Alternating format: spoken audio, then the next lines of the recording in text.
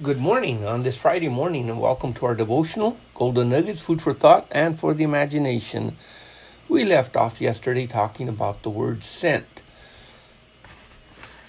In our lives, knowing that we have been sent by God or that someone has been sent makes a big difference in how we approach life and how we approach circumstances and how we approach the very things in our lives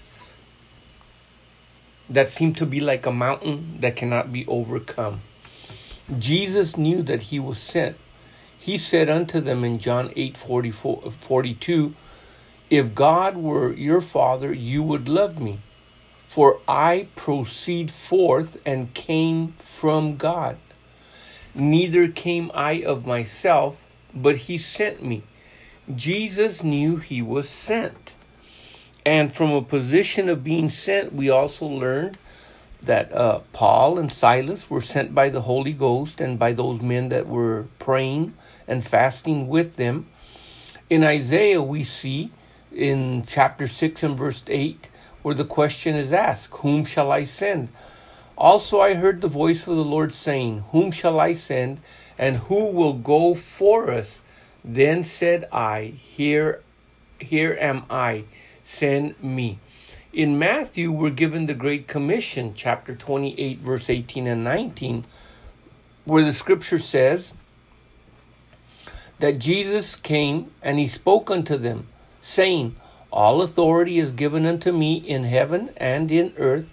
Go ye therefore and teach all nations, baptizing them in the name of the Father, and of the Son, and of the Holy Ghost, teaching them to observe all things whatsoever I have commanded you, and lo, I am with you always unto the end of the world," or the age. Amen. So Jesus, just like he was sent, also commissioned his disciples. Jesus said, "As the Father has sent me, so send I you." So he was sent with all the equipment, all the tools, all the manpower, everything that he needed to both start and accomplish the task. Jesus is building his church. He has given apostles and prophets and teachers and pastors and evangelists for the perfecting of the saints. And because of it, the saints are to reach the maturity of a perfect man, which is the body of Christ. And that body of Christ is us. We are the individuals. Now, when Jesus came into this world, he came and he was manifested in flesh, God in the flesh. He took on a human body. He was born of a virgin. And he dwelt amongst us. And the scripture says, those that were there, they beheld and they saw his glory as the only begotten of the Father, full of grace and truth. Now, Jesus, when his body, he being the head, comes to the maturity, that full maturity and stature of one man, the whole church, the body of Christ in the earth, then once again will Christ embody through his church flesh. In other words, he will become flesh in this sense, in that his spirit dwelling in the hearts of every believer will be following the same line of thought, the same pattern, will be following the same direction that the Holy Spirit is giving to the entire body. The head goes in one direction, the body follows in that direction. The head does and thinks of one thing to accomplish, and the body follows that one thing to do and accomplish. So when Christ is manifested in the flesh, and I say this again very carefully, in other words, embodied in his church here on earth, that they will see the glory of God through us. Remember, we're being changed by the Spirit of the Lord from glory to glory. Right now, we've gone through many ages, or I'll call them periods of time, where there's been great awakenings and great revivals. But that is nothing in comparison to what God has prepared for the end times. The body has got to reach its maturity. It was born in an infancy stage in the very beginning, and it is reaching its maturity, its perfection, its direction, which God has prepared and made the body for. But at the same time, we must know from a position of knowing that we are the sons of God, knowing that we are in Him, knowing that we are overcomers, knowing that He has been given all authority and all power, knowing that Holy Spirit that dwelt and worked in His life is the same Holy Spirit that has been given to us to be able to work out in this world the work that God has sent us to accomplish.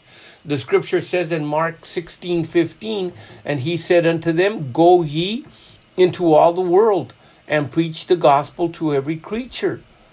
In Matthew 9:38, Pray ye therefore the Lord of the harvest that He will send forth, there's that same word, they're being sent forth laborers into His harvest. Or in Matthew 10:16, Behold, I send you forth as sheep into the midst of wolves. Be ye therefore wise as serpents and harmless as doves.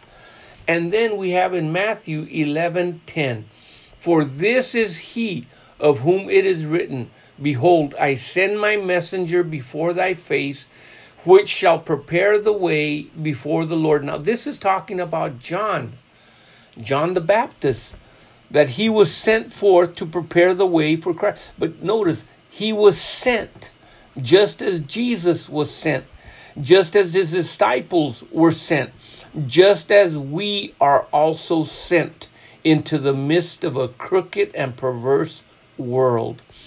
In Acts 7:34, it says, I have seen the affliction of my people, which is in Egypt, and I have heard their groanings, and am come down to deliver them. And now come, I will send thee into Egypt. Even Moses was sent. See, he didn't just choose, I'm going to go, even though he tried to deliver the people of Israel 40 years earlier. But he was sent. He didn't accomplish this in his own ability and strength. He was given Aaron as his brother to help him. He was given the power of both the word of being God's mouthpiece here on earth and the staff. And he was given the ability to be able to accomplish all the tasks that he needed to do so that Pharaoh would let the people go. In Acts 7:35, the scripture says, Then this Moses whom they refused, saying, Who has made thee a ruler and a judge? The same did God send to be a ruler and a deliverer.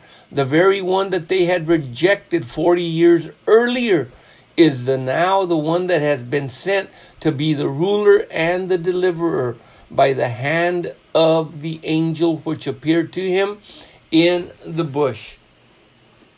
So we see from these scriptures, and there's many more in the book of John, the importance of understanding our position in Christ from a position of knowing that we have been predestined, we have been called, we have been chosen, we have been accepted, knowing that our sins are forgiven, knowing that we're a new creature.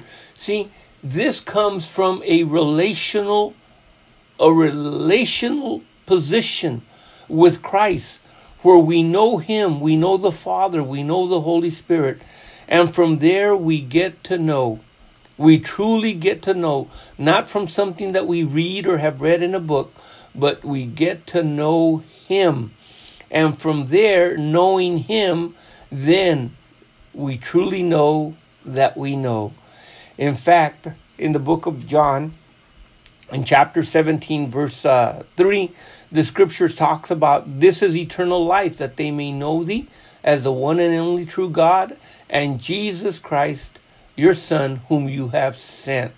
Now, this is important for us to comprehend, because once again, this is coming from a point of knowing.